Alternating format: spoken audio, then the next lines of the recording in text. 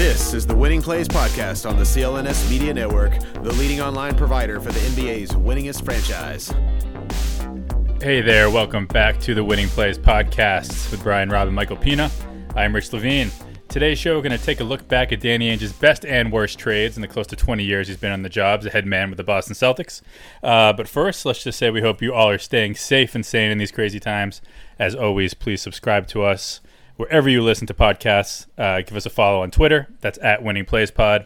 Shout out to CLNS Media. Shout out to betonline.ag. Guys, Mike Pina, how is it in New York these days? Is it coming back to life yet, or is it still a little slow? LA is slowly, not going to say getting back to normal, but a little too normal for my liking, I think.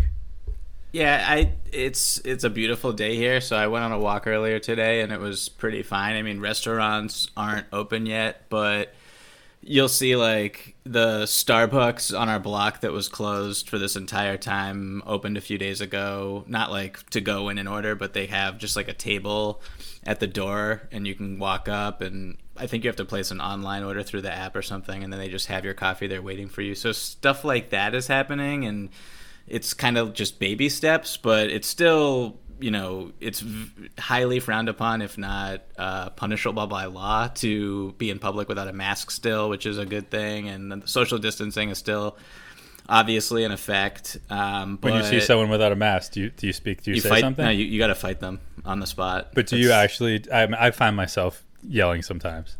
I have never yelled, no. But, not angrily, but honestly, just loudly no, enough for them to hear. No, but also, like, I haven't really even seen it, to be honest with you. Like, everyone's wearing a mask. And if they're not wearing a mask, it's clear that they have other issues going on, and they don't need me yelling at them. But yeah, so it's I would say it's baby steps, but they're progressive baby steps is how I would describe it. How's Waltham, B-Rob?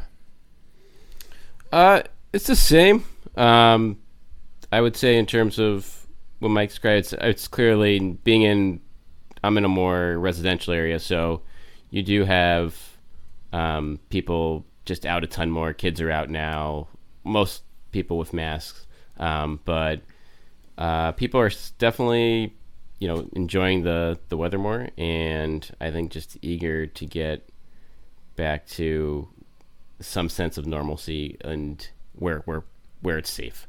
And so hopefully that is coming in the weeks to come, but it's still, everyone kind of is, following the rules as much as they can, which is nice. Well, I'm eager to hear which of Danny Ainge's trades you think have been bad, because this was your idea. The 5 best and 5 worst. Maybe we're just going to do 3 worst Danny Ainge trades, and I went through the list. It's 2003 is when Danny took over the job. Is that correct? Yes. I had a lot of trouble finding trades that I genuinely thought were bad. Mm-hmm.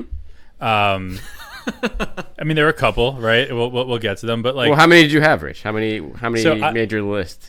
We wanted top 5, but how many did you think? How many bad trades has Danny made? I had like 2.5. I'm not sure about the third. It seems like because everyone liked it when it happened. But and the second one, it was like one of those, is a draft night trade where, with the rights. It was more just an opportunity the Celtics had to draft somebody. Sure. But yeah, I mean, for me, the Kendrick Perkins trade is really the only one that sticks out as a real stinker. And I know that. Jeez Louise. Yeah, are you jumping in already? No, I mean, how long are we going to talk before we start getting down to the nitty gritty? Yeah, so we'll start there, because was that on your list, Mike? Is that a universal bad trade? That is on my list. That's one of those trades where I don't know about you guys. I remember where I was when that happened. This is my second plug of Starbucks, but I was sitting on a Starbucks writing on my blog. My Shaky Ankles blog. This was before you joined Celtics Hub. This was before that, yeah. This is very early. This is very early in Celtics Hub. February 24th, 2011. Feels like it was 45 years ago, but apparently it was only 9. Yeah, no. I remember exactly where I was. I was like an emotional wreck, and for a while, probably too long, I would get upset every time people made fun of Doc Rivers when he said that the Celtics never lost a playoff series when all 5 of those guys were on the court. And it is really funny to look back on that now, but it's just in hindsight now with everything that we know about just the emotional bond that those guys had together.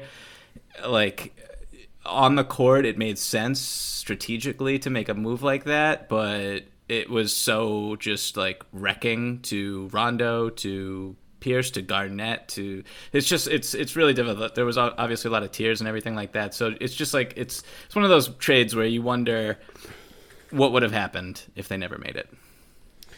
Yeah, it's funny you say you know where you were. Like I have the same sense. I think it was like doing like a trade deadline chat when it happened, and I vividly remember the first thing I saw that came out. I think it was Gary Washburn of the Boston Globe tweeted out that Nate Robinson was traded, and that was it. That was like so it was like, huh. And then because he wasn't a big part of that team at the time, he was kind of an afterthought. But that was so. It quickly went from like, oh, I wonder what they're gonna do with that, to being like, oh my goodness, they just pulled the trigger on such a huge move, Rich. And it was a situation where, I mean, Danny Ainge to this day, I think he still defends this deal, and I get why he defends it from the standpoint that Perk was hurt. Perk was gonna have to get paid. He was gonna have to get paid. They weren't gonna be able to keep him. But it was a situation where Jeff Green was also going to have to get paid after that year, and I guess Christidge. I mean, that's a whole. He was only there. I think he left after that season for good from the NBA. Was this before or after he had that chair throwing brawl overseas? It was after. It was after, yeah. Because I remember citing that. I love that. There was like a nice tweet. To get that out there. That was Did awesome. you guys know where I was when that trade happened? Where? Were you on the trip? I was on the road with the Celtics. That's right. Wow. And I believe we were in San Francisco because they were playing the Warriors. So I was in the locker room after that game. Wait, wasn't it in Denver? It was in Denver. That was the last game before they did the trade. Was the Warriors? Yeah. They played them, and then they traded them, and then they played the Nuggets that night. They traded them. Right. Yeah. Right, but the trade. I think they were already saying their goodbyes that night. I don't know if it was, if the league had announced it or if anyone had announced it, but the trade had pretty much gone through. Yeah. So just being in the locker room after that loss. I think they lost. Anyway, it was the first game after the trade, but Paul Pierce just coming out and calling out Danny Ainge. I mean, I forget what he said exactly, but it was one of the few times in that entire and let's be honest, like there were a lot of rumors that went around during that time, right? Everyone was close to getting traded at some point. Ray Allen for OJ Mayo. Yeah, and for most of the time, the players just kind of did their thing. They were pros, but that was the first time I think they really, spoke up. It was just like, I hope they know what they're doing. And I still think that there was a lot riding on Shaquille O'Neal in making that trade, and I think that anyone that was around that team that year, he certainly wasn't in any position to be playing. Never mind an entire season, but getting himself in shape to be the playoff contributor that they needed. Do you guys remember where you were when Shaquille O'Neal was shot in the ass and fell over trying to jog up the court? Was that in a Celtics game? That was his last moment of his career. Oh, remember? That was a playoff. He tried to come back and play that one game. Did he? I recall. Yeah, but I haven't. Wait, I'm not looking this up right now, but I recall it happened twice. Stumbling and it being like, "Oh, that's it. That's right. We're all through here." Right. I think he played 5 minutes in Game 3 of the Heat series, and then was done. And then, like he said, came up like he was shot again after hurting that calf for the third time. Shaq's return. He had a couple attempted returns from that injury at the end of the year, and none of them lasted more than a few minutes. And Christidge, was Jermaine O'Neal still on this team at this point, or did they sign him after that? I think he was also on that team. Yeah, he was Rivers' favorite player. Right. So yeah, he had all the big men lined up to potentially fill that void, and none of them were up to the task on that team, as was Jeff Green. So what, in hindsight, looking at this deal, would it have worked if Jeff Green, wasn't Jeff Green, in the sense of there's no someone who could give you something reliably as a 5th or 6th or 7th man in the playoffs, because Jeff Green was just not that guy at that point, or throughout most of his career, to be honest. No, he scored in double figures. Guess how many times in that playoff run? 0 times? Twice. Once, yeah. What I always think about when I think about that is, what a sentence, is how It's like the first line of a novel. Danny Ainge talked about, I forget maybe if Danny Ainge said it or I just read it. I remember reading it that he wanted James Harden in that trade. Yeah. And Sam Presti refused to give up James Harden, obviously. Saw a lot of talent there. Didn't see what he would become, and I don't think Danny Ainge saw that either. But I've always felt like you kind of settled with Jeff Green.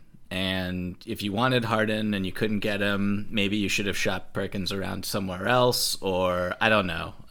Or you should have just rolled the dice and played the season out as it was. Obviously, the big concern there was matching up with Dwayne Wade and LeBron James in the Miami Heat in the postseason, and they felt like they needed an athletic wing. So from that perspective, you are showing foresight, particularly with just how where the league was going, and what was valuable, and trading a low post center for like a trade like that would just never happen today, in terms of what is valuable and what is not.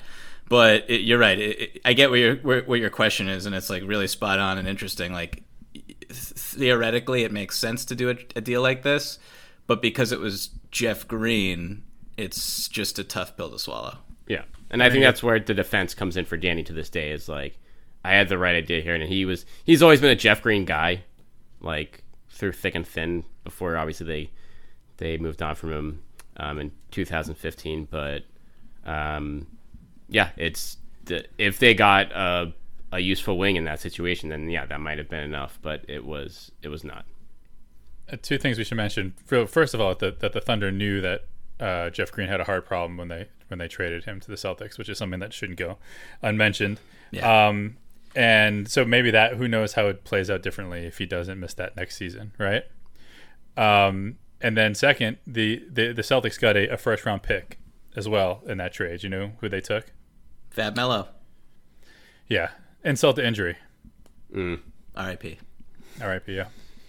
And I believe the Celtics got an extra second round pick because of Jeff Green's heart situation that was, again, not disclosed till after the trade became official. And an undisclosed financial transaction. There we go. So, but I do wonder, like, you think, if the Celtics find out about that heart situation before the deal is done, or during the initial physical, do they pull the plug on the deal? I don't know, because it reminds me of what happened with Isaiah Thomas and Kyrie Irving. And like, once you trade a guy and he knows he's dealt, it's just emotionally and psychologically really difficult to come back from. Ray Allen talked about getting traded for OJ Mayo, I believe at that same deadline, and he got a call when he was in his hotel room, and it was ostensibly a done deal, and he thought that he was gone. He was going to Memphis, and that obviously never sat well with him, and he brought it up frequently after he chose to sign with the Miami Heat as a free agent and took less money, and he would always cite how he should be able to pick where he wants to go. If the Boston Celtics aren't going to be loyal to him, why should he show loyalty to them? Yeah, I think that's fair. And one other thing, and we talk about the changing nature of the NBA and like maybe the Celtics being a little ahead of the curve, but Perk started 67 playoff games for a really good Thunder team over those next 4 years. So, but ironically, they would have won the title in 2012 if he was not in the starting lineup. Really? Yeah, I guess maybe. I take it back. But yeah, I mean, he broke down. I mean, it was, again, the right idea. His body was breaking down pretty quickly into that deal, but at the same time, at that juncture, it just wasn't the right. You have to get the right return in that deal, and the Celtics did not. I know. Real quick, we're spending a lot of time on this trade, but to end it, Did you guys see the Instagram post that Kendrick Perkins posted about his top 5 teams of all time? I saw his top 5 players of all time on Twitter. I didn't see the best teams. Top 5 teams was the top 5 players was very interesting. The top 5 teams was people were like texting it to me. It was really good. He's just trolling though, isn't he? I hope so. He has takes. Perk has takes. Perk has a lot of takes. He knows what he's doing. He had just 2 of the teams that I recall. First of all, I believe he had the 2000 or 2001 Lakers as the greatest team ever. And then he had the 04 Pistons as one of the greatest teams ever, top 5 teams ever. The 08 Celtics, and he did not have any of the Golden State Warriors teams on his list. So just a legendary top 5 that I wanted to just point out before we moved on. Was it all-time teams, or is it like last 20 years? No, it was the best teams ever. Okay.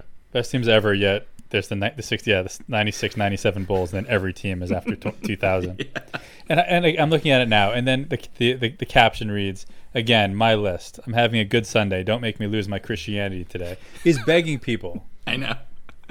He knows what he's doing. Classic troll. Yeah, and people are 632 comments of people actually taking time to tell Perk that he's wrong. Yeah, we just took 90 seconds on this podcast, but we love Perk. He's doing his job. It's all good. Yeah. Brendan Hayward doesn't like it. Another guy. All right, so the other bad trades, the other bad Danny Ainge trades. B-Rob, you mentioned when we were talking before we came on that earlier in Danny's tenure is where a lot of the stinkers were. Yes. Who do you got? What do you got in your list here? Well, I kind of want to hear. Do you want to finish your list and then I'll point out where? Yeah, so I think B-Rob should just. Or should I just let go him fly? Because I did not see too many. Yeah. How many did you have? How many did you have, Mike? I had 2, and I'm probably missing one. I was trying to comb through all. He's made a lot of transactions over the years. He has. I probably missed 1 or 2, and the one that I had besides the Jeff Green trade is just like a near and dear to my heart. And I know I'm showing my hand right now, but that's what I'm really interested to see what you have, B-Rob. Wait, when he traded Rondo? We're gonna get to it. Rich, what's yours? Oh, the only other one I had, the rights to Tybal for Edwards and Ty Jerome. Yes. I think that, you can already given up on it. Wow. What's that? You're already giving up on him. That was in my honorable mentions. That wouldn't even make my top 5. But on Carson Edwards I'm giving up on, you're saying? Long live Carson Edwards, yeah. I didn't even think of that one, to be honest. That's actually a pretty good one, Rich. Yeah, I just think Tybal would be such an amazing fit on this team. So it was Tybal for the pick to take Carson Edwards and the pick and the Suns pick, which is 24, which they dealt with Baines for Ty Jerome was pretty good. So Ty Jerome. Ty Jerome was hurt all year. He didn't really do anything. Yeah, he didn't do anything. I mean, we'll see. But yeah, I was at a quick Ty Jerome story. I was at a shoot-around, Suns shoot-around, and Devin Booker was making fun of him to his face pretty hard. It was like Last Dance treatment. So I hope Ty Jerome's doing okay.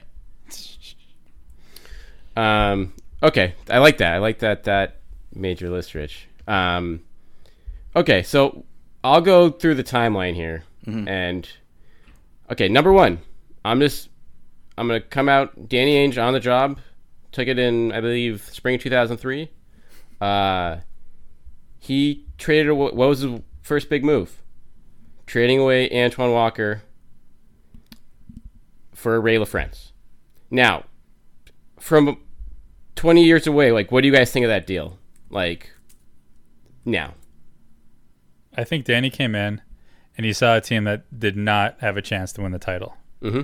He saw certain aspects of it that he knew before he could start building up, he needed to break it down. I think Antoine was the number one thing that had to move. That was the guy. He came in. He said, "I gotta get rid of Antoine Walker. We got to make this Paul Pierce's team.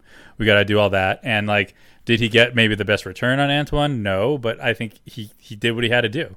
He had to move the Celtics along in the process, and I think that's what he did. That's why when I see that deal, it doesn't like offend me so much because I knew there was a plan behind it. It wasn't just like I actually think we're going to be a better team today with LaFrentz than Antoine. I mean, you're 100% right on his rationale, Rich. He had a plan. He saw a team that was not capable of getting past the Nets in the East. But here's the problem in that deal that I think is overlooked now. Ray LaFrentz, he had 6 years and $70 million left on his deal. So he was trading away like Antoine Walker, who was overpaid but only had a couple years left, for a gigantic contract for a guy in Ray LaFrentz who was, to be honest, just a guy. And maybe the Celtics thought he was going to be a little bit better than that. He had one good year with the Celtics. He had one good year, but he had never come close to what Antoine Walker was. So if you want to get, I like the rationale, but from my view, like looking at Antoine, who was still considered close to an all-star caliber player at that point, like you really just got rid of one bad contract and took back a longer, worse contract, which will eventually lead to another deal that wasn't great that I'll get to in a bit. But from 10,000 feet, it was just trading one bad deal for another bad deal that was longer and worse. And I don't think LaFrentz was ever the player. Like, if you give me Antoine or LaFrentz, I'm taking Antoine. I can't really get too deep into what his mindset was at the time, meaning Danny, but I do wonder what the value was of cap space going back then, because that was a time when the Celtics were kind of known for just never signing literally anybody. So I don't know what the kind of the vibe was in the moment. I can't recall, but that could have been a factor, maybe. But I get what you're saying, B-Rob. I mean, Antoine Walker is obviously a better player than Ray LaFrentz, and I also get what you're saying, Rich. My opinion on it is basically like I didn't really even see that as that terrible of a trade. Fundamentally, he got a future first lottery protected pick for it that went to Delonte West, and that draft that they had with Al Jefferson, Tony Allen, Delonte West was a decent one enough. So, I mean, yeah, I thought it was a pretty neutral move, to be honest. But I just don't think it was necessarily just about the money. I just don't think you wanted Antoine Walker on the Celtics anymore. So it wasn't just a guy for a guy. I think you're trying to build a culture, right? That's what. And shortly after that, he hires Doc Rivers. Does Doc Rivers want to come to Boston and coach Antoine Walker? Maybe not, right? It's not like he was a guy that people were dying to change their lives for. Both Chicago guys. What's that? Both Chicago guys, though. Sure, but so they're both from the same city, so best friends. Yeah, sure, exactly. So that's what I mean. I think it was about getting rid of Antoine. And again, and Antoine's better than. So I would, if you're building a team that you're trying to win for that year, you'd certainly want Antoine Walker. He's a better player, but I think you want to make Paul Pierce make the Celtics Paul Pierce's team. And as long as Antoine was there, I don't think that was going to happen. And I'm totally fine with him getting rid of Antoine. When you're getting rid of your star guy, don't take on a 7-year contract that the Mavericks are trying to dump after 1 year. Like when you're trying to make it around Paul, that's going to clog up your cap sheet for the next 6 years. That's all I'm saying with the deal. I have no problem with him coming in, getting rid of Antoine, who clearly was on the decline, was overpaid. But for me, it was taking one problem and just turning it into another problem. Whereas okay, they got a late first round pick out of it. He drafted well with Delonte, but LaFrentz was a problem. His contract was a problem for a while in the mid 2000s because he just kept getting worse and no one wanted it. Which leads me to my next bad trade, quote unquote, for Danny Ainge. Draft night, 2006. Trading for Sebastian Telfair and Theo Ratliff, and giving up the number, I believe, 7 overall pick in the draft, which was Randy Foye. Now, and pretty much my case here is you're giving up a 7th overall pick to dump LaFrentz's contract at the time, which had a couple years left. And yeah, you pick up a prospect in Sebastian Telfair, who they liked at the time, but had lots of question marks around him in his first couple of years. And I don't know, like, it's just, for me, looking at it now, that was a very high price to pay to dump a contract. And I know, it got them Theo Ratliff's expiring deal, which ended up being a big deal at the time, since that's the money that was needed. That's literally what it was named, since that was money needed to make the money match up in the Garnett deal. But, LaFrance could have done that too. So I don't know, like, Randy Foye didn't turn it into anything, so it's not a big deal. But there were some good names in that draft, and I just look at that being like, oh, that was a lot to give up to just essentially take a borderline good prospect and dump a bad money deal. That's fair. Any others? Yeah. Well, I'm looking at who was drafted. He didn't have to take Foye, right? Right. So Foye is at 7. So Rudy Gay went 8. Right. Celtics legend Patrick O'Brien went 9. Mohamed Sané went 10. And then after that, JJ Redick went 11, which guy you think Danny would have wanted. A pretty good player was drafted 21st, that same draft, Rajon Rondo. We might get to him later. He would have worked out well in Boston. We will be getting to that later. But yeah, no, I feel you, and I just think that's interesting that and in all these deals, which maybe they weren't great, but you can see that the pieces that were being picked up, the Theo Ratliff, the Delonte West, like he knew what he needed, because the big picture goal, it wasn't maybe necessarily specifically to get Kevin Garnett, but was to get the younger, smaller pieces to bring in a star to put alongside Paul Pierce, and that brought them a little bit closer. But yeah, sure, I agree. Yeah, so that's probably the next biggest one. And then Kyrie Irving deal wasn't a good deal. And we can debate that. That was my half. Yeah. Like, that's just not, it's not his fault. You can see why I did it, but when I go back and look at it in real time, like, I wasn't crazy about it. It clearly, no one could have predicted how it went off the rails, and that's through no fault of what the Celtics, brain trust went through. They clearly did their research and convinced him, or believed that he wanted to stay there, but and believed obviously he could appeal to other players to play in Boston. But yeah, that was not a good deal for Danny Ainge. So what happens if they don't make that deal? For the record, I disagree that it's a bad deal. It worked out badly, but yeah, I don't. Yeah, I mean, that's, again, I don't think that's a slam dunk. Like, the case can be made either way, being like it was a deal that didn't work out well, and that's different than like a bad trade. But it is, if they don't make that deal, then you have the Brooklyn pick, which is number 8. You have Jay Crowder still. The Isaiah situation would have gotten very awkward that next year. And that his body just fell apart. Right. And he would want the contract. He would want the contract, but you would have, I mean, they wouldn't have given him the contract. It would have been ugly. And that's where it gets awkward, yeah. Right, and that's where it gets awkward, but I feel like the Celtics would have held strong there and been like, listen, go test your market and come back to us. And he would have been hurt, and it would have been sad. It would have been a situation where it was now, and it would have been even more awkward for that to happen in Boston, but they would have gotten through it. Gordon probably would never have got hurt. Yeah. Well, yeah, I was about to bring that up. Like, I think that injury is just a huge, huge, huge turning point in how we perceive the Kyrie Irving trade today. Like, if Gordon, like, honestly, if Gordon never got hurt, what would you say the odds are that the Celtics have a second championship in our lifetime? I think Kyrie is still here, first of all.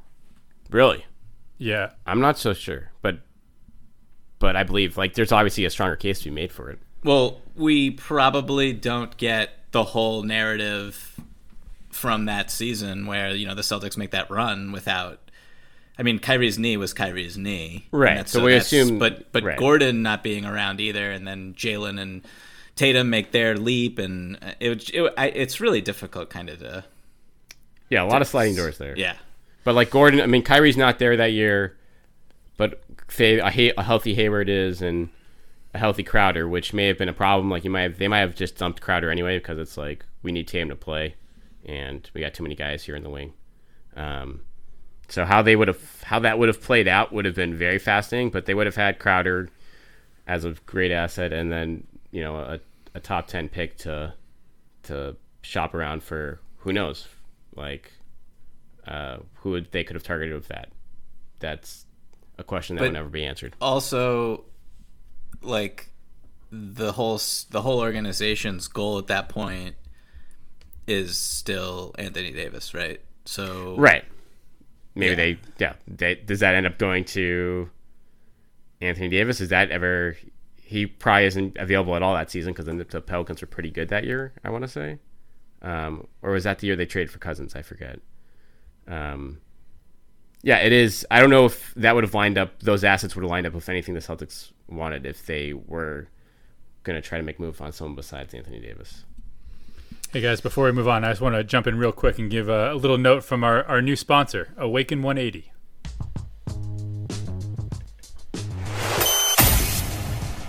As you know by now, I'm finally doing something about my weight and my health by starting Awaken 180 Weight Loss. I've already dropped about 18 pounds, and I'm not the only one. Kendrick Perkins is down about 30 pounds, and we're just 2 of 11,000 who found the solution for weight loss. No gym, no medication, no tricks or gimmicks. Awaken 180, a combination of science, nutrition, and expert one-on-one coaching. If you have weight to lose, I recommend you call Paige and her team. You'll lose weight starting the first week and each and every week until you get to your ideal weight. Awaken 180, 6 locations, but during this lockdown, they're starting clients virtually, the same program from the comforts of your home. Simply log in to awaken180weightloss.com. Fill out the form online and start your weight loss transformation. Awaken 180 Weight Loss, the official weight loss program for the Boston Red Sox. All right, so we're back, guys. Anything else, B-Rob? Any other? What do we have on the bad Danny Ainge trades? Anything else to add? Beyond that, the only other stuff I had for honorable mention here, trading 3 second-round picks and each one more for Courtney Lee was not great. Understandable at the time, but I love that trade, but did not work out. And this is nitpicking. But doing draft trades for Juwan Johnson and Kelly Olynyk when this is are you cheating? Stretching, but this is doing draft trades when Giannis and Jimmy Butler are available at those spots. But that's pure nitpicking. And I just want to really quickly bring up how trading Rondo with Dwight Powell to the Dallas Mavericks for Jay Crowder, Jameer Nelson, Brandon Wright, and a first-round pick that became Gershon Yabusele. Total travesty. I just got to throw it in there. On my mom's birthday in 2014. Oof. Just devastating all the way around. It's funny that it was with the same team, but it was like the same mindset. I think that led to Antoine Walker being traded. Is the same thing in the Rondo trade, right? Before we can start moving in the right direction again, we got to move on from this guy. And maybe it's not the best deal, but let's just do it and start moving. Do you guys remember that brief window where it was looking like, remember Kevin Love went to a Red Sox game? Oh yeah. Yes. Sure. It is really bizarre to think back about what would have happened if the Celtics actually went down that path. And the whole NBA, it would have been LeBron never would have had Kevin Love as a teammate, but I highly doubt that the Rondo Love 1-2 punch would have been enough to win a championship. Jason Tatum would have been playing Minnesota right now. That's exactly right. All right, so before we move to 5 best Danny Ainge trades, how have I done here? How many bad trades has Danny Ainge made? Rich, what's your assessment now? I just don't like the word bad. I'll say 3.5. 3.5. Mike? Yeah. If I'm counting the Rondo one as 3, I will say 4 bad trades. It's like This is a fun exercise. No, it is for sure. We're having fun here. I think the Jeff Green one was really fun to talk about, and there are other people who would probably look at that trade and not call it bad, but I thought it was pretty interesting that all of us agreed that it was. And People outside of the Celtics organization, potentially. And the Kyrie trade is also really polarizing, and I don't think we are far enough away from it to properly assess it, is what I'll say about that. and like you said, and you can't. Like Gordon changed everything. You know, if he's healthy for that year, that first year with Kyrie, I mean, everything that we know about the Kyrie Irving era in Boston is different. I mean, eventually it would have flamed out. Like I believe that. Like it would have ended poorly, but I think there might have been some happier times in between. It is. We'll have plenty of years to dissect it. Hopefully, right? Real quick, B-Rob, let me just get this in before we do the thing. With currently no NBA, NHL, or MLB, you guys might think there's nothing to bet on, but you would be wrong. Our exclusive partner, Bet Online, still has hundreds of events, games, and props to wager on, from their online casino to poker and blackjack. So they are bringing Vegas to you. If you're missing the NFL, no problem. BetOnline has live daily NFL Madden 20 simulations you can wager on. If you're into entertainment betting, you can still bet on Big Brother, American Idol, stock prices, and even the Nathan's Hot Dog Eating Contest. All open 24 hours a day and all online. Visit the website or use your mobile device and join today to receive your new welcome bonus with promo code CLNS50. That is CLNS50. BetOnline, your online wagering solution. All right, so let's count down our best Danny Ainge trades of the last 17 years.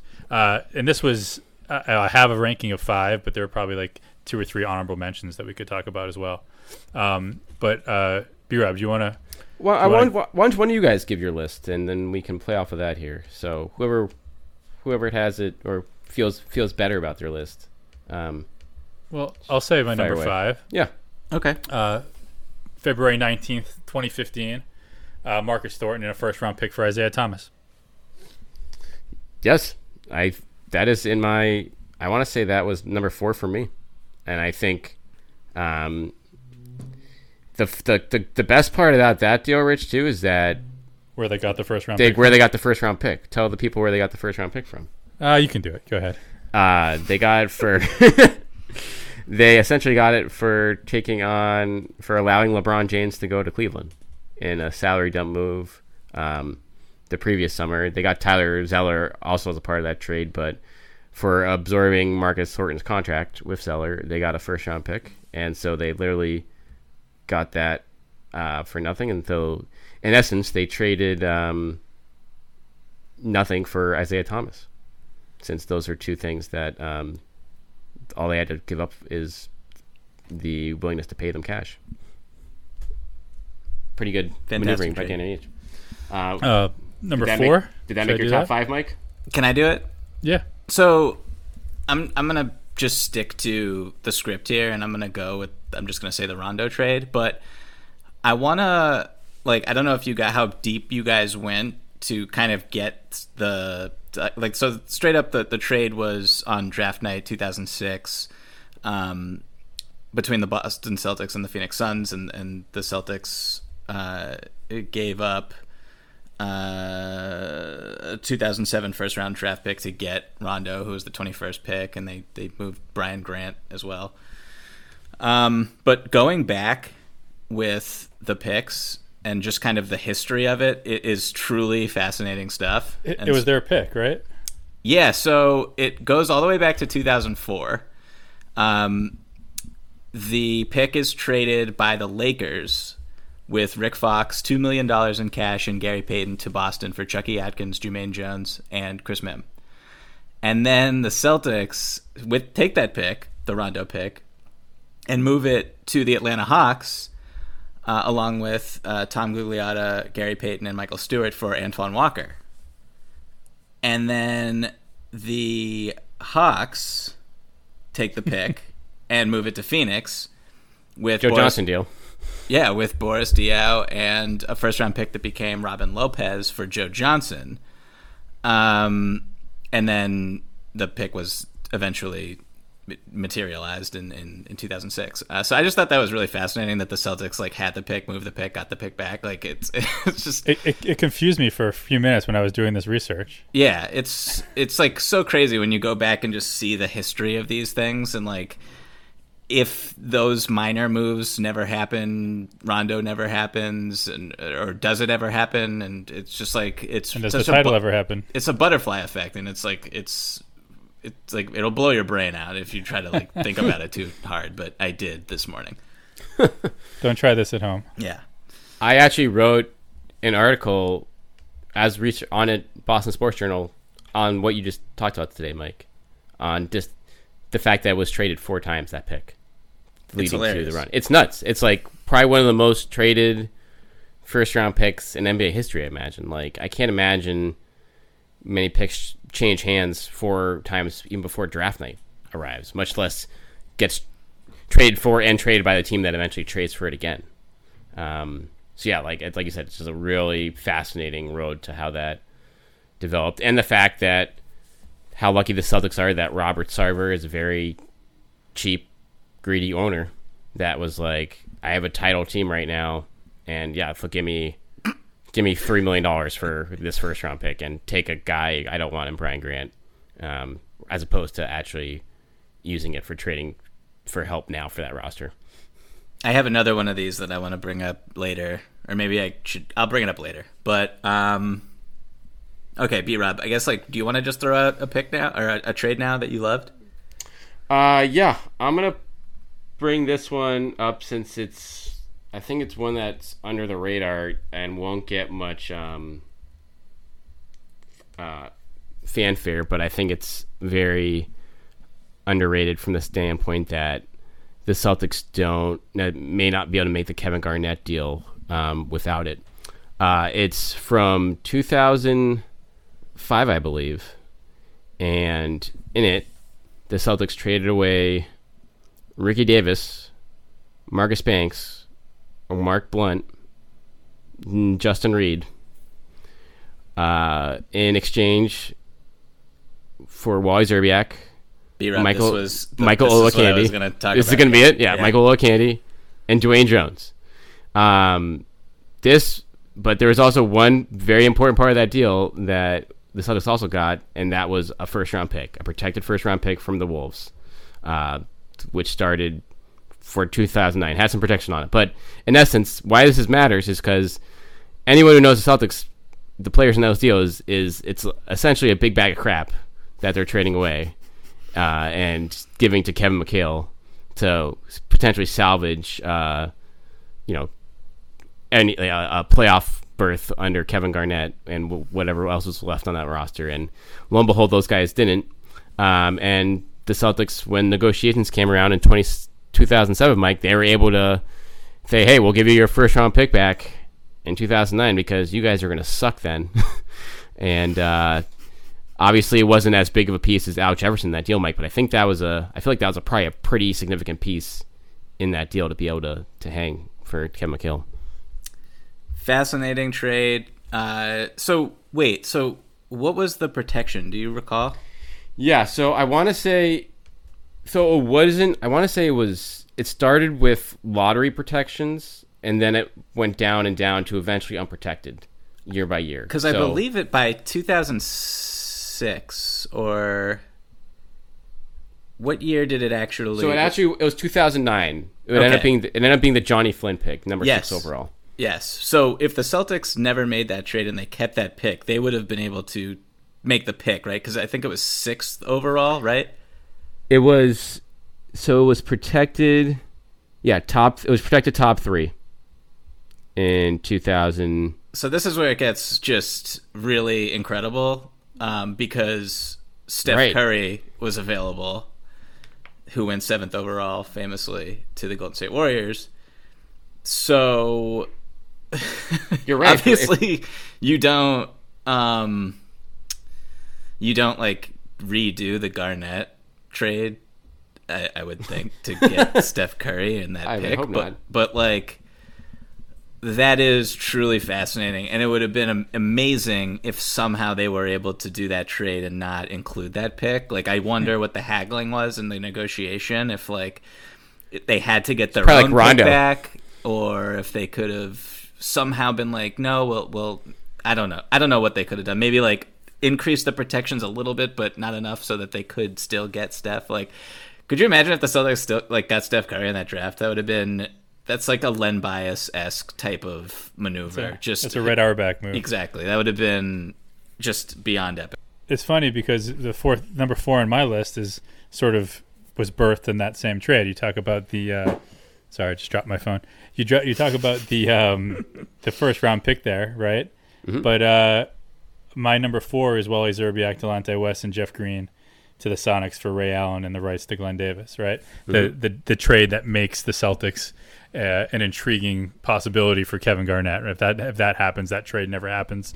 If the trade you mentioned with getting Wally never happens, he can never be sent to the Seattle Sonics. So that for me, that's number 4 on my list. That was probably, if I didn't like formally rank these because it was too hard, but that trade, it was also really difficult to disconnect that one from the KG trade. But do you guys remember what your initial reaction was when that trade happened? Because obviously we didn't know that Kevin Garnett was coming on that night. And basically it's like that was like the whole like Greg Oden, KD, and the Celtics were terrible, and they tanked that whole season, and they get the 5th pick, and they move it to Seattle for like a 30. What, I don't even know how old Ray was. 31, I think, when they made that move. So it was like, what are we even doing? Like, you go from, oh, the next 10 years are going to be glorious, to, oh my God, they're just like, they're pairing Ray, like these two aging guys together. Like, what was the kind of mentality for you guys when that happened? Remember, I wrote something, and the title was "Yay, we're mediocre again." What it was. Right, you're right, because it was just such like the whole draft night was such a downer. Right? So deflating.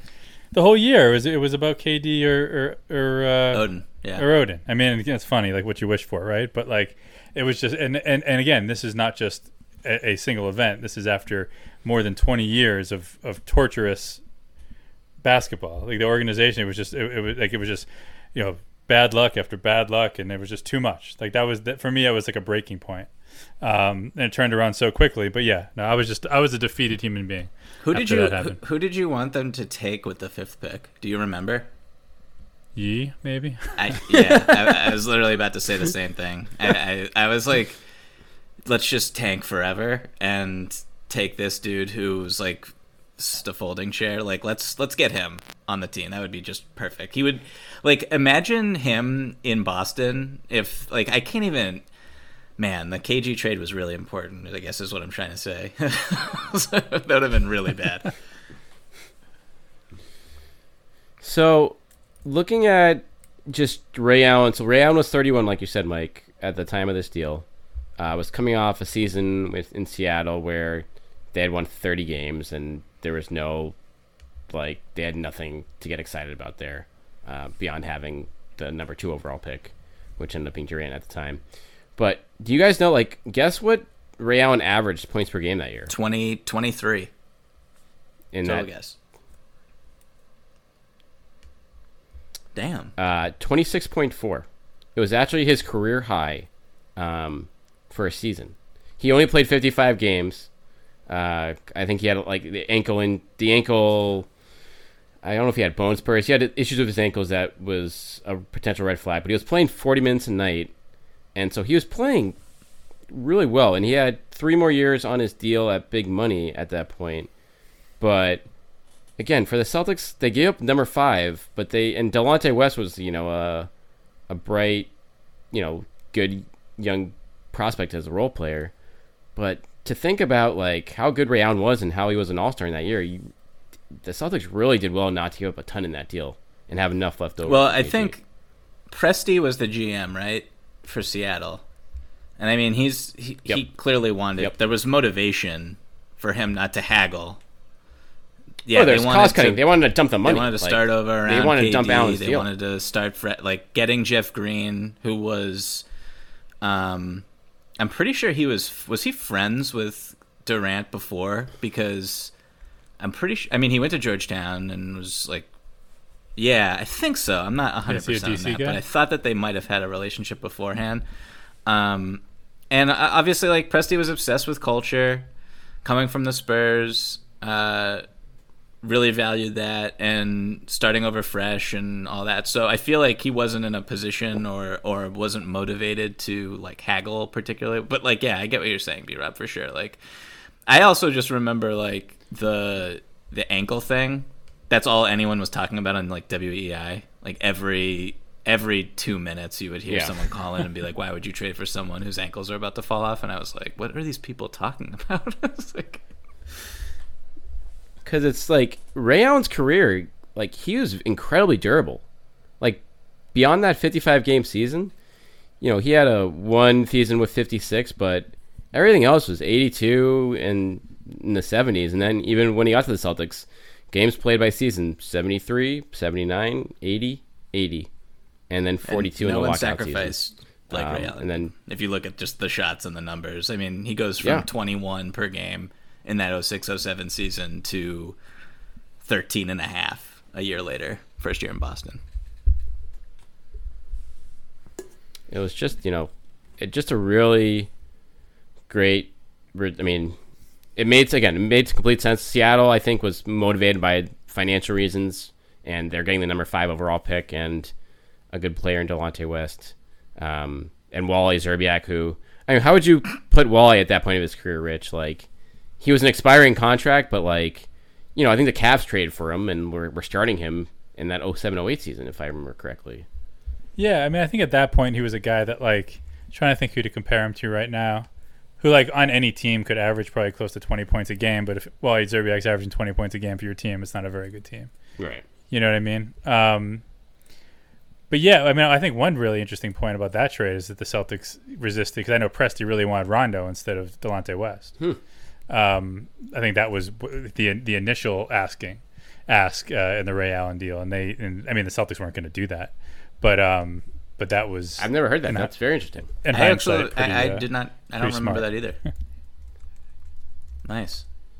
Oh, It's like a nugget. breaking news. Wait, winning plays exclusive. 14 years later. That's where most of our scoops are from, I feel like.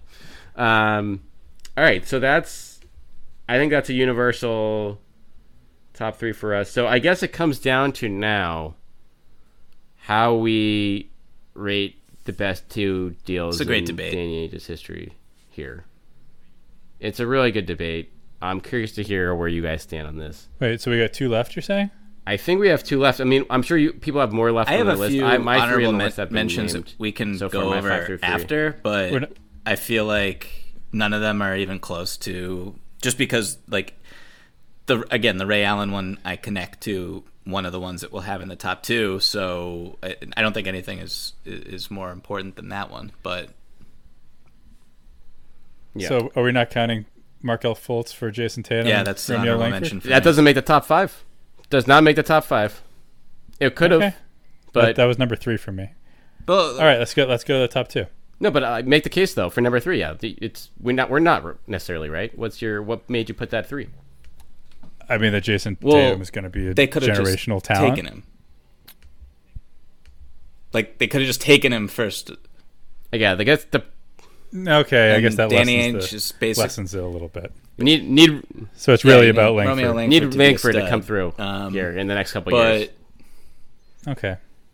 Also, or need the Kings to not be as good last year or 2 years ago. But it is I am always fascinated by the negotiations for that deal, the pick protections that the Celtics negotiated for. As you know, they got number 3 obviously, and they picked up the protected Lakers pick, which they were only going to get if it landed 2 to 5 in that first year after, and if not, it rolled over to the Kings pick. I think the Lakers pick ended up being, I want to say 9 that season, and it makes 100% sense because you want the unprotected Kings pick easily. You roll the dice with that any day of the week, but how things could have played out differently there, conceivably, if they just took the pick earlier. It's kind of like from the Lakers. But to your point, Rich, like, this trade is just genius because like, a lot of GMs would not make this trade.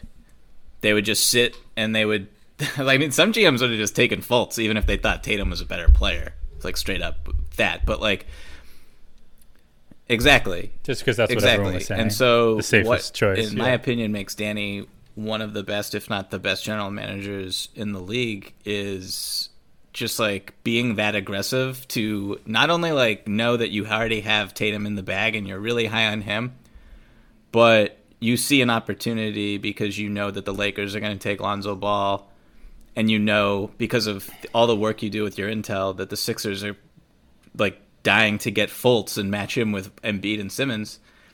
And so you scoop this asset that could have been incredible, and everyone thought it was going to be incredible. And so that's just like why it symbolizes just like why he is such a ridiculously talented and effective general manager or president of basketball ops. I have not heard that episode. Him on the low post, I was going to listen to it address this on the walk I went on, the aforementioned walk, but I listened to the Charles Barkley episode instead. I'm saving it. So Danny addressed this directly. I think Zach asked him straight up, like, how did you know to like go from feel confident to go from 1 to 3 there that you're starting to get Tatum? And quote, Danny says, "We were very confident that the Philly was taking Markelle and Lonzo was going to LA. We were confident in that assessment." So like, just to have, again, like I said, the confidence, the brain trust, if you will, to be like, okay, we know what Magic Johnson is doing here. He's probably told like half the world already, and knowing what the Sixers wanted to do and squeezing them to the maximum. So I do think it is a good case for that, Rich, because in the sense that like that could have turned out so much better for the Celtics. They just luck did not go their way after the fact with that one in terms of what the pick became.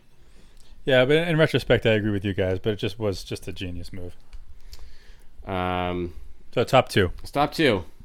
And so how do we even want to do this to wrap up? Like, I mean, should one of us just say what we think and then just start the debate? Cool. Yeah. Okay, well, for me, this is like really splitting hairs, I think, but at the end of the day, I have at 2, I have the Nets trade, the Garnett, Pierce, Jason Terry, DJ White, etc. Same. And they send a bunch of crap to Brooklyn.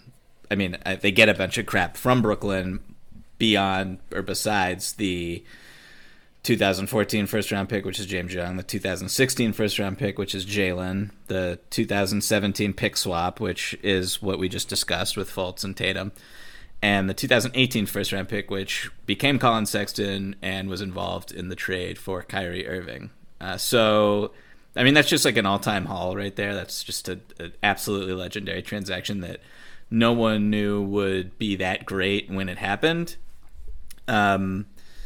And if Tatum is, if he's Paul Pierce or even better or whatever, if Jalen is, a perennial all-star, which it feels like he's on track to become, I mean, this is just like you set yourself up for the next however many years, and it's a foundational trade. But up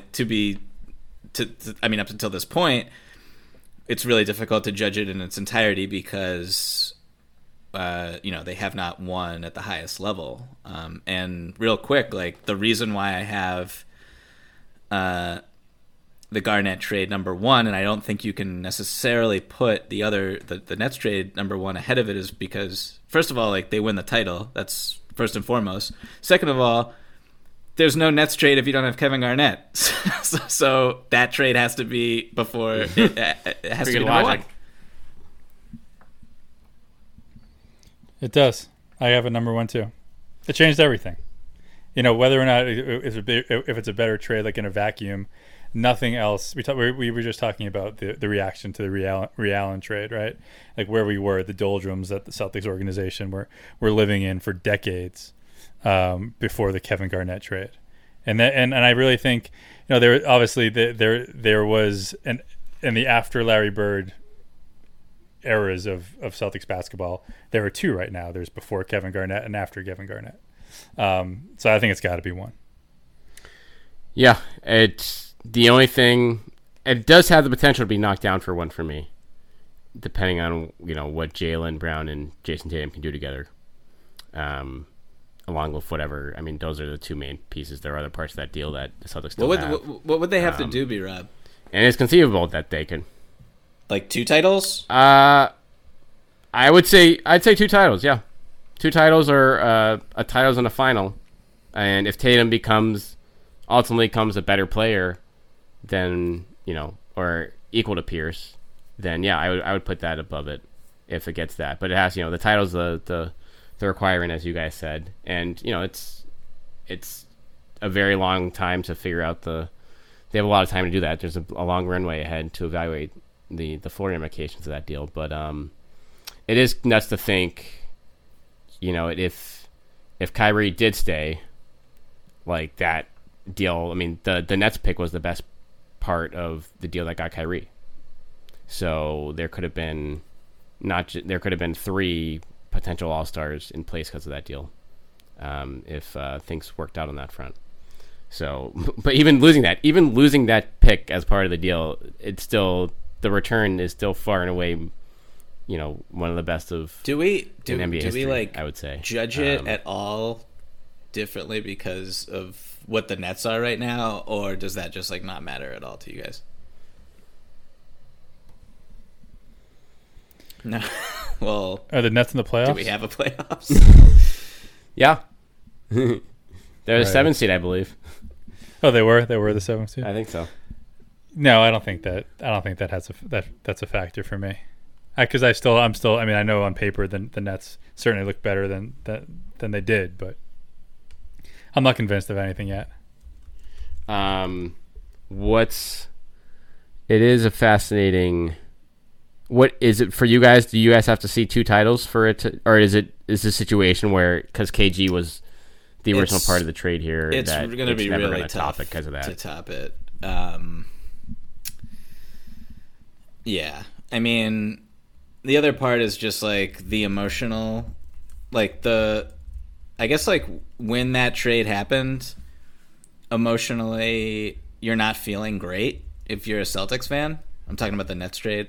No one, I don't know about you guys. I don't really think anyone was super pumped that they just traded Paul Pierce and Kevin Garnett, and we had to look at a future that was very uncertain. And at the time, that Nets team was, those picks were not supposed to be excellent. That was not what the deal was. So exactly. No. And late Prokhorov was the owner, and he was talking big, and then that everything just kind of shifted unexpectedly in a way that I don't think Danny Ainge or the Celtics ownership ever could have anticipated. But when the Kevin Garnett trade happened to acquire him, that's a parade. So for me, it's really difficult to ever put the other one. I'm taking back what I said earlier about it splitting hairs. Honestly, I think this is slam dunk for me. Yeah, I think that the degree of difficulty is more impressive for the Nets trade because, like you said, with Garnett, Danny traded for the best case scenario. He traded for the guy that was going to come in and make you a contender, make you a champion after 1 year. But with that Nets deal, they got the picks. Then they had to actually go and make them.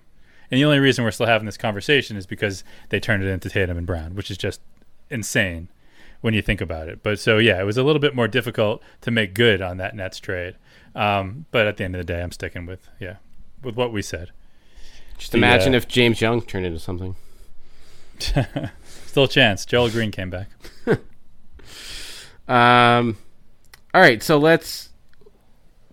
we'll go through our honorable mentions here. We'll go back and forth, Mike. If you wanna, we can trade it off. Or Rich, if you have any extra honorable mentions you wanted to bring up here, since there are still a few gems in Ainge's portfolio. I put, this is very early. It's maybe one of his first deals, but Troy Bell and Dante Jones for Marcus Banks and Kendrick Perkins. I mean, think about it. I think Perkins was the 30th pick, the high school, out of shape, and it's crazy to see Perk now. We talk about him like, a media darling, a guy who can't get enough of cameras in the limelight. I mean, he was the kid when he came here. And to see, and for Danny to acquire a guy who ultimately became the starting center on an NBA champion, that's pretty impressive. Yep, that was definitely on my list. Also on my list, apologies, Mike, trading Rajon Rondo to the Dallas Mavericks. Getting Jameer Nelson obviously didn't get them anything, but he was washed at that point. But Jay Crowder turning into a star role player that they signed to a fantastic deal that was the second best piece in the Irving deal. They got a first-round pick from Dallas on top of that as part of that deal, and Brandon Wright they flipped to get two more. One might even say that early second-round picks. The Crowder contract, that was a better asset than Jalen. One could argue. Yes, at the time, 100%. That was someone would be very foolish to say that, but you could say that at the time that was around the league viewed as a better asset. And luckily, the Celtics knew when to sell high on that asset. Dumb trade. Actually, before I give my funny dumb one, an actual good one, I think. Avery Bradley and a second-round pick for Marcus Morris. Yeah, that's a sneaky good deal. I forgot about that. I mean, it was really weird to think about just where we were in our headspace with like Avery at that time and the contract that a lot of people assumed he was like on par to get $80 to $100 million. Like, and I mean, now he's starting for the Lakers. But I think he's on a vet min contract. So might be biannual. It's a little bit more than that, but it's not. That's just maybe look this up. That's a really great trade. And Marcus Morris had 2 years left on his deal when they traded for him. Avery is playing for $4.7 million, so it must be the mid-level. My funny one is Glenn Davis and Von Wafer for Brandon Bass because I don't know. Brandon Bass, he was good. I liked Brandon Bass a lot. It was really solid. And I really respected his commitment to trying to extend his range to the three-point line. That's the most generous way I could put it. I love that one. Rich, do you have any other ones? I put getting a first-round pick for Jeff Green. I mean, a little less impressive now with the Grizzlies, and we'll see what happens with that pick. Who knows? But getting a first-round pick for Jeff Green. That's yep. Yeah. Are we? 112, would we include 100%? Because technically it was a trade. Terry Rozier for Kemba Walker. Yeah. I skipped over that one. Yeah, I didn't touch that one, but that technically is a sign-in trade, so that does work. All right, two obscure ones. One from way back, getting a first-round pick for Yuri Welch in, I think, 2006. It was a late first-round pick, but that actually, what happened to that first-round pick, Mike, with how they used it? That was the pick they gave up for Rajon Rondo. That was a future first-round pick in 2007 that they gave the Suns to get that number 21 overall. So it all comes back to Yuri Welch. It all comes back to Yuri Welch. And then the other trade here that definitely was a steal for Danny, giving up Tayshaun Prince for I was waiting for that Jonas one. Jerebko and Gigi to tell me. Yeah. And I'm not, that's like half kidding, but no, Jerebko was actually, he was a vital part of that team the next 2 years. So Wasn't Luigi acquired in that deal as well? Yes. So, yes, another one of the best trade deadlines in NBA history was the for Danny Ainge at I believe it was 2015 when they traded for Isaiah and Jonas in the same afternoon. That was a good trade. You don't get much better than that. Good trade deadline for the Celtics. All right, that unless you guys have any other you want to throw in here, that will put a bow on this one. That was fun. That was fun.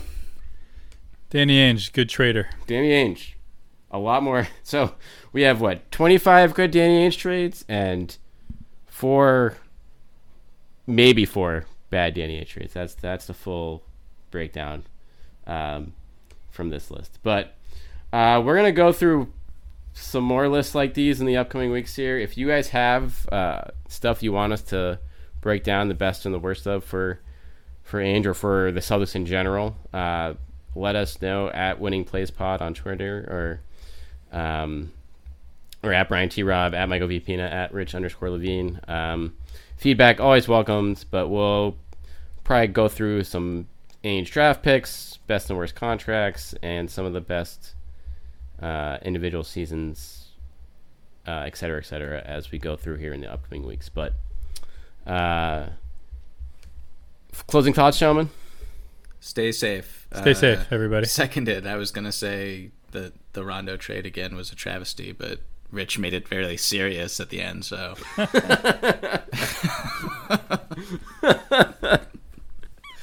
It's good. A little both columns. Column A, column B. Good way to end it. All right. Take care, guys.